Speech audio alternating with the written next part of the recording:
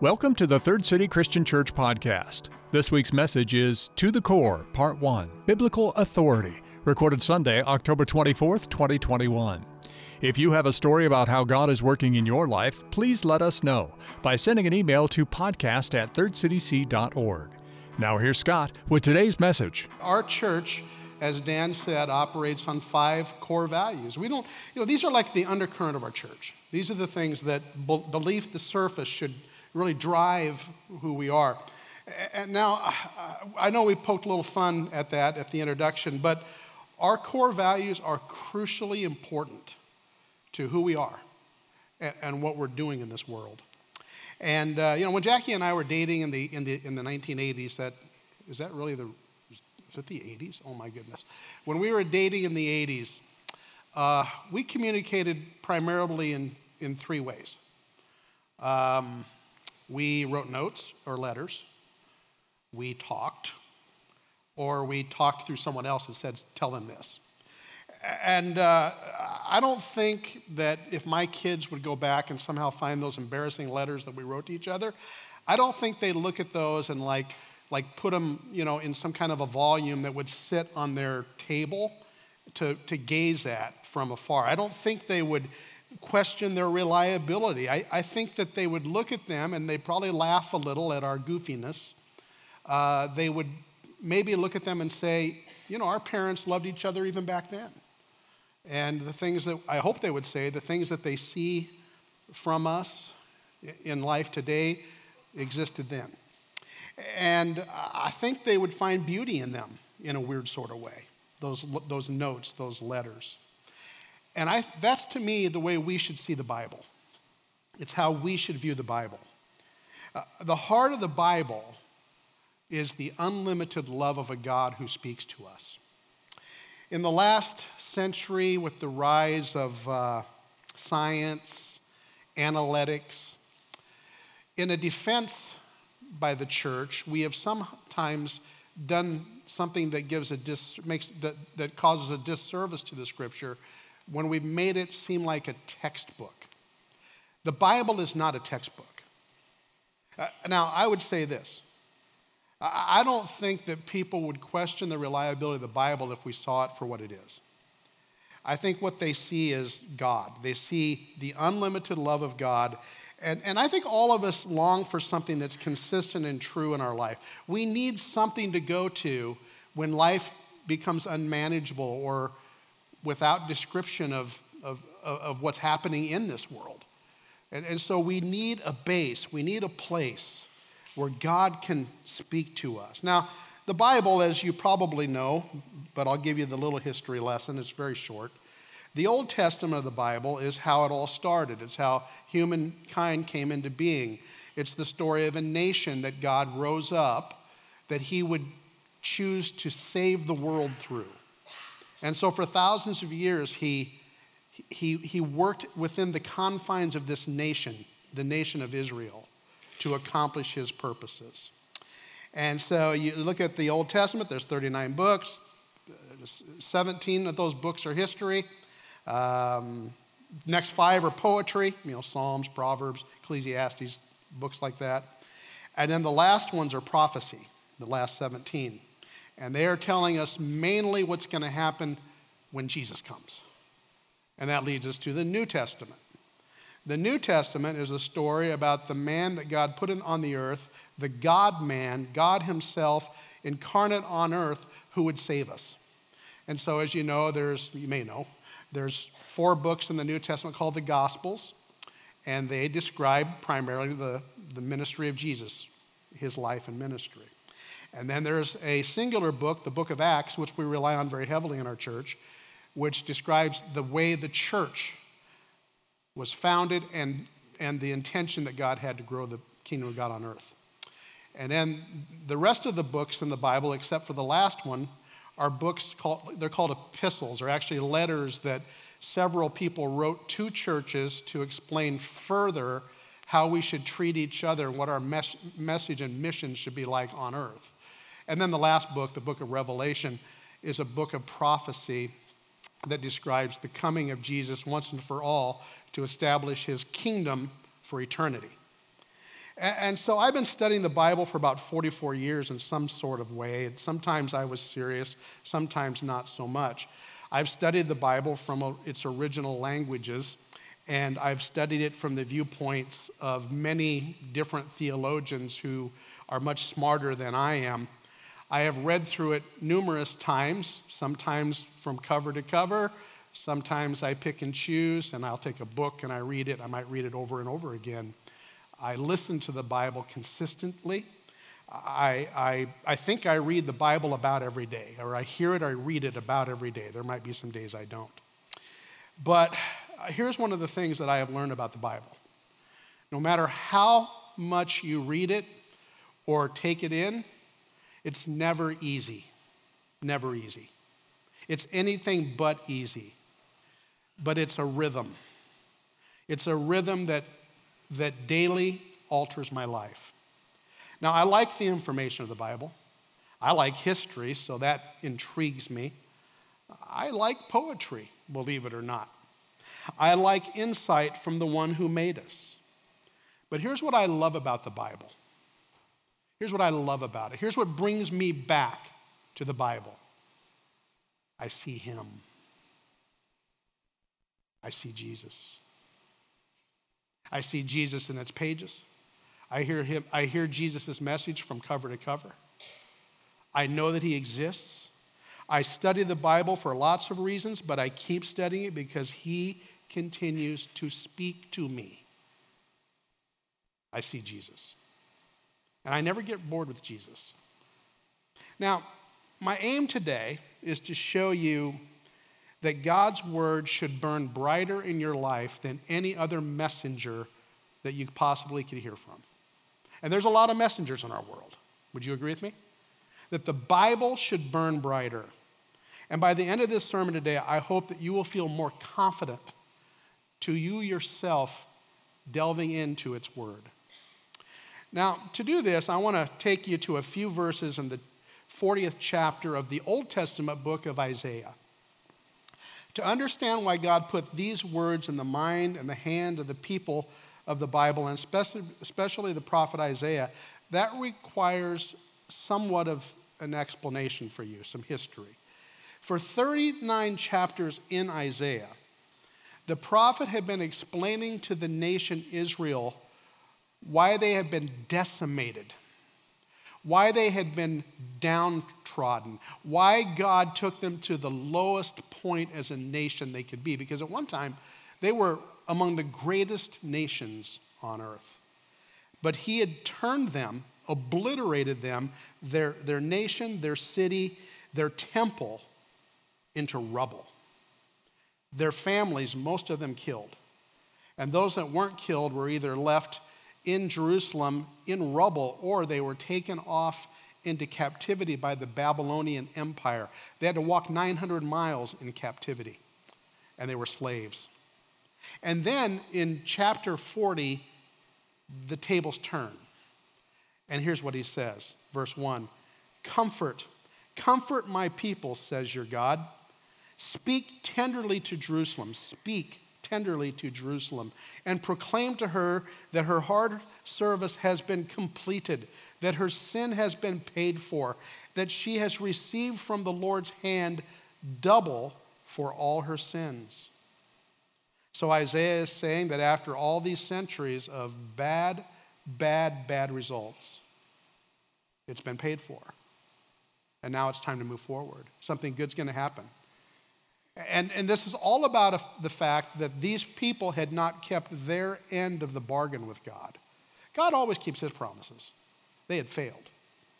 Verse 3, a voice of one calling in the wilderness, prepare the way of the Lord, make straight in the desert a highway for our God. Now, that also turns up in the Gospels, if you remember, that those are words that were talked about John the Baptist. John the Baptist, who was the forerunner of Jesus. So that's a prophecy about John. Verse 4, every valley shall be raised up, every mountain and hill made low. The rough ground shall become level, the rugged places a plain, and the glory of the Lord will be revealed, and all the people will see it together. For the mouth of the Lord has spoken.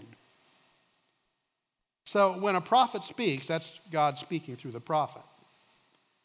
And then it says there's a cry. He's to cry. The voice says cry. And I said, well, what shall I cry?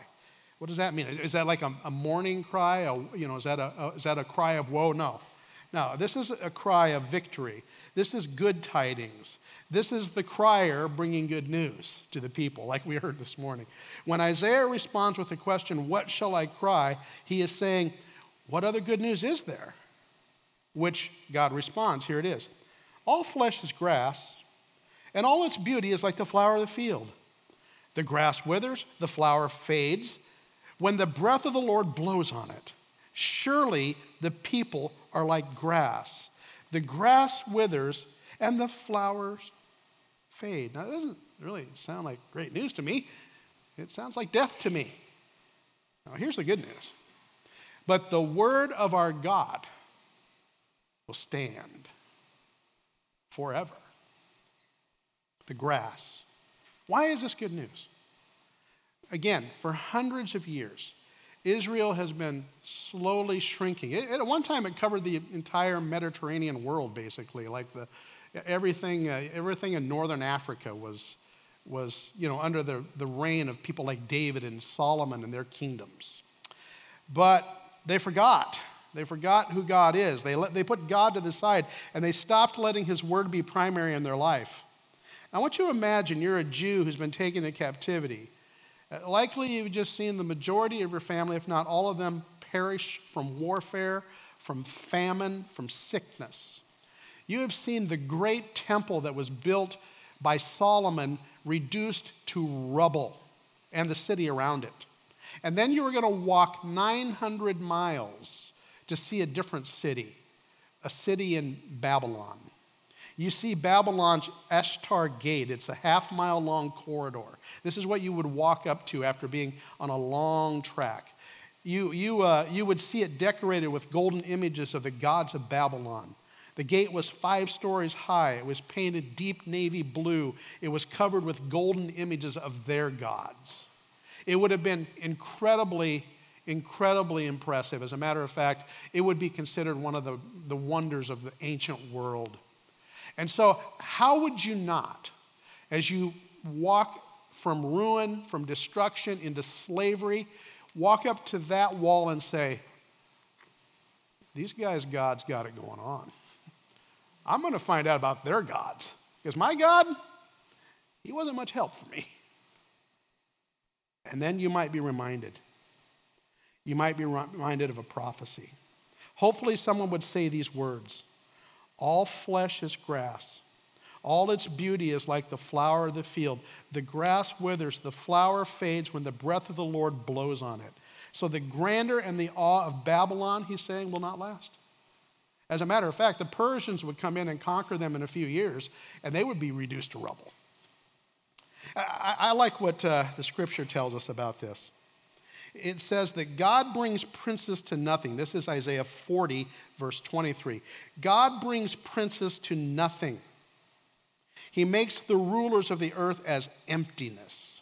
Scarcely they are planted. Scarcely they are sown. Scarcely has their stem taken root on the earth.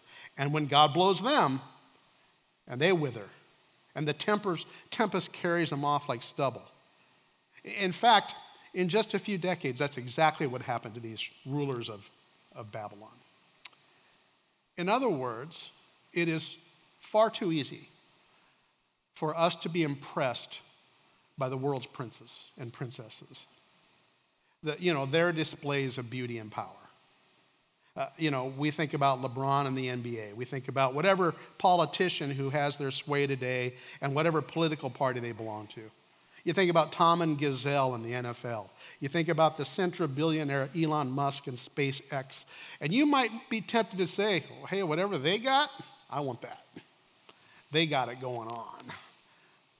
Whose gods do they bow to? Maybe it's them. I don't know. I'm not judging the people. I'm just saying we tend to think that way.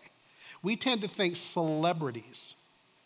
It's important for us to remember that impressive architecture and big budgets and powerful decision makers, they have woo. They have the woo factor. And it's hard not to self-consciously think, their gods must be the real deal. I got to examine mine. And so we got to be careful.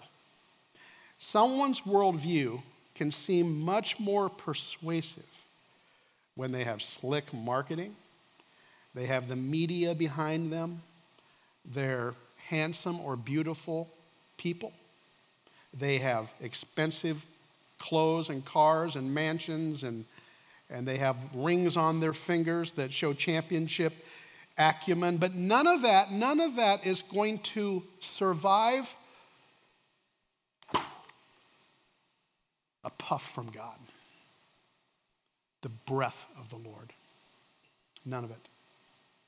Someone's worldview can seem so pervasive. And what God reminds us of in his word is, it withers. So think about your life. Think about the things that you have put into the primary place of your life that some people might be able to say, well, that must be their God. That's really what they put their money at. That's where they put all their time. That's where they put their energy. It's more important to them than the God that is worshiped in churches, in Christian churches. It's more important to them. Think about it. I want to remind you, too, that Jesus came into this world not as royalty. I mean, he was born on the outskirts of a little tiny town that nobody even knew existed, probably, at least the power brokers of the day. He was born in an animal stable, as you know.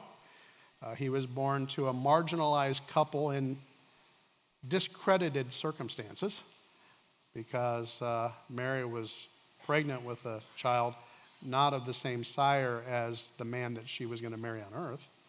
And so that would have caused issues for them. He was racially and socially ostracized. He had only 3 years of ministry where he is mainly misunderstood by everyone. He was the enemy of the religious people, and he was misunderstood by the people who liked him the most. As a matter of fact, if you read through the Gospels, I hope you do, and I hope you will, and I hope you'll keep doing that, you will see over and over again how even his most loyal followers at one time abandoned him. He was homeless. He died a humiliating, degrading death. He died as a common criminal. He was abandoned by everyone.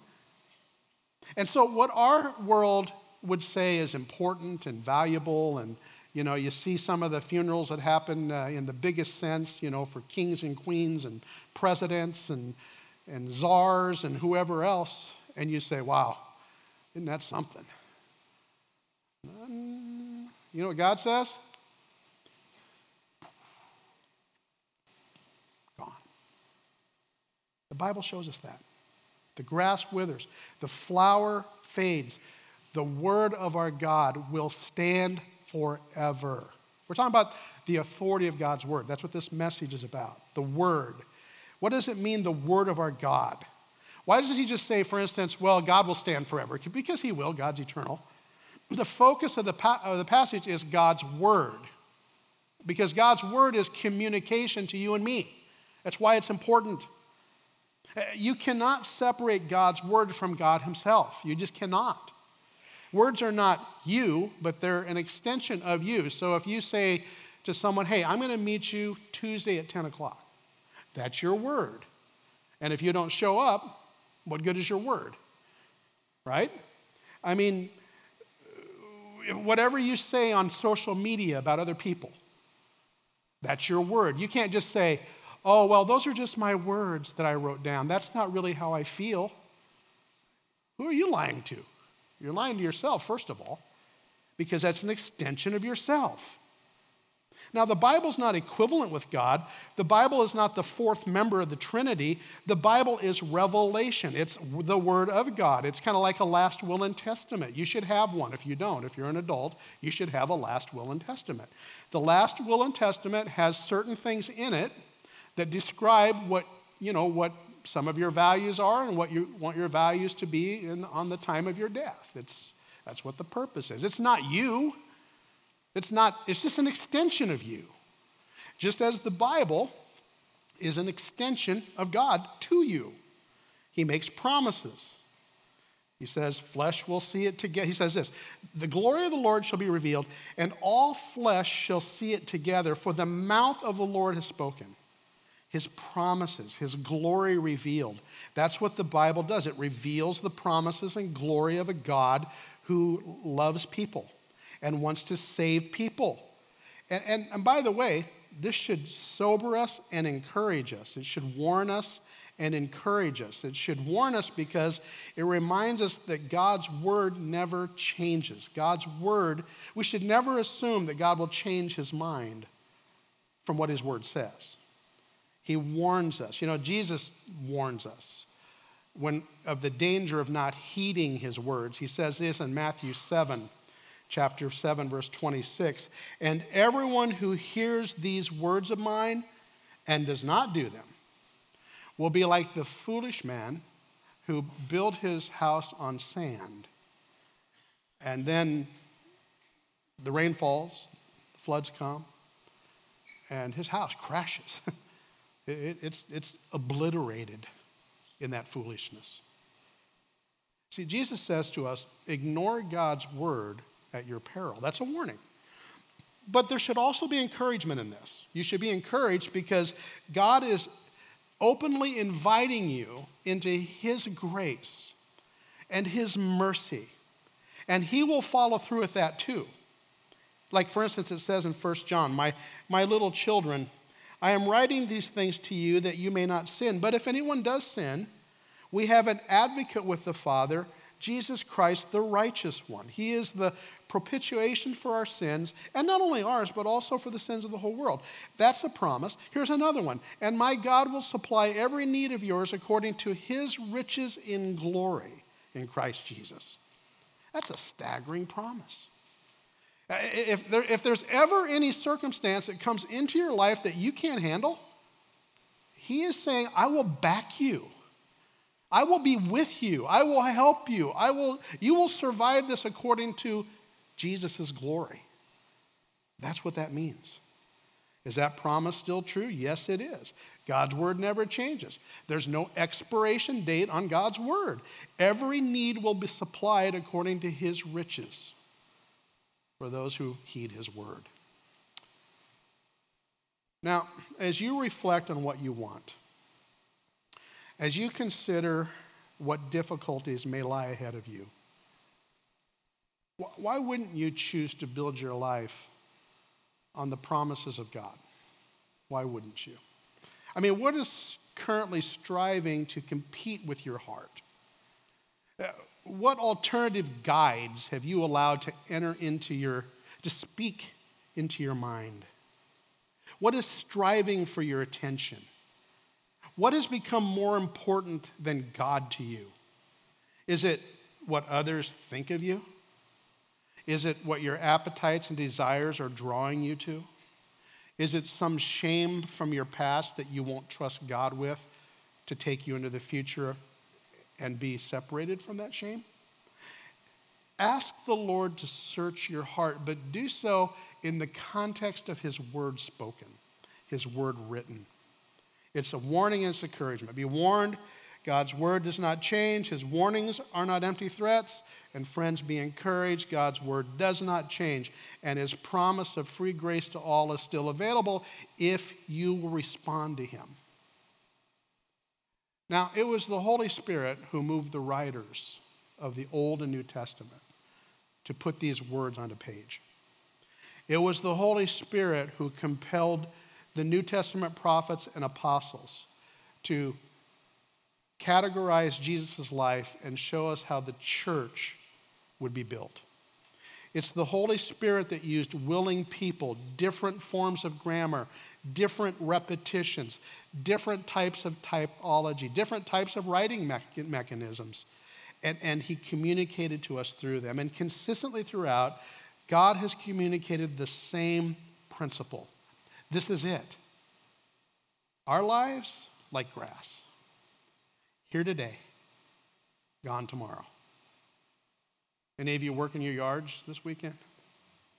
I mean, you're starting to see it. The grass is getting brown, starting to mash down.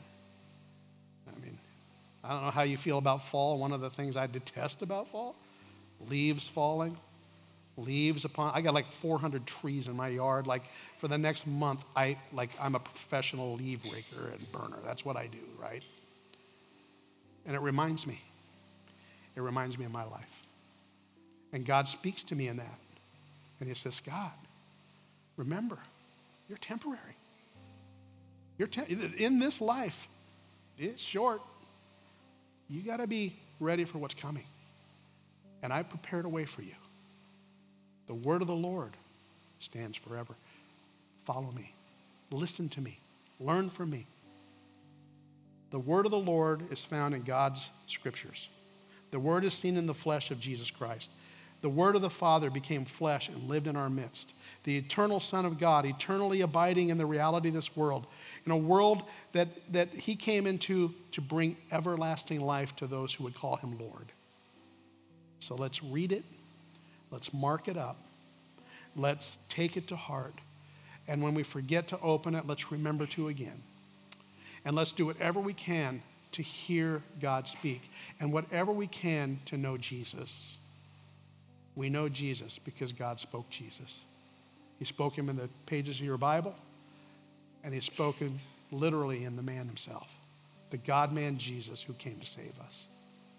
Lord, as we come to this moment of communion where we bring together these elements, the bread and the cup, this is another reminder of you speaking to us. And you even use symbols like this. You use emblems like this to speak to us about our sin that wrecks our lives. And you give us a place and a time where we can confess those sins before you, before your throne. And then you speak to us when we take that bread and we eat it and the senses come alive with the taste and the flavor of that bread. And then we drink the cup and we tip our head back as a nod up to you, thanking you for what you've done to save us. The message of the scripture from page to page and cover to cover.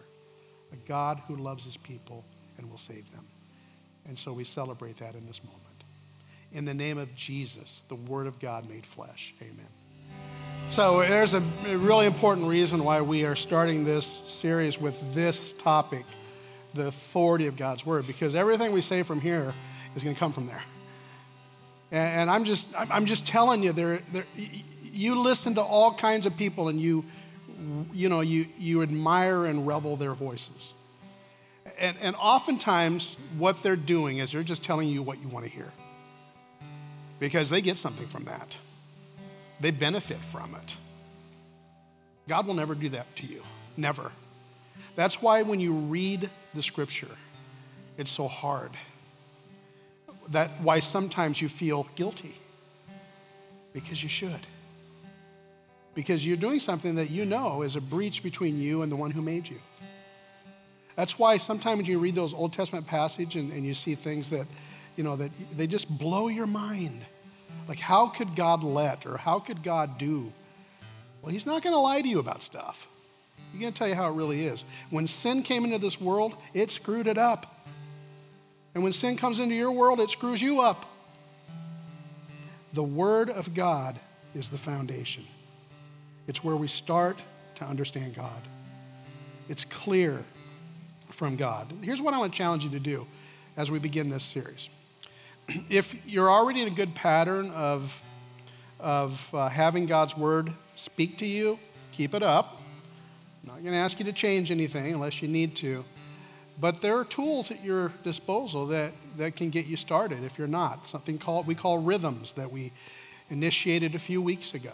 It's very simple. You go to our app and there's a button called Rhythms and you go on there and it'll walk you through day after day a simple rhythm of having God's Word infiltrate your life and penetrate your heart. Very simple. And it'll change your life if you're not doing anything like that. We have Bible studies here. We have Life Bible studies that are very deep. And so if you're looking for depth in your study, that's a place you can go. We have Rooted, which is a great starting point for anyone who's trying to get their life on track with God's Word in their life.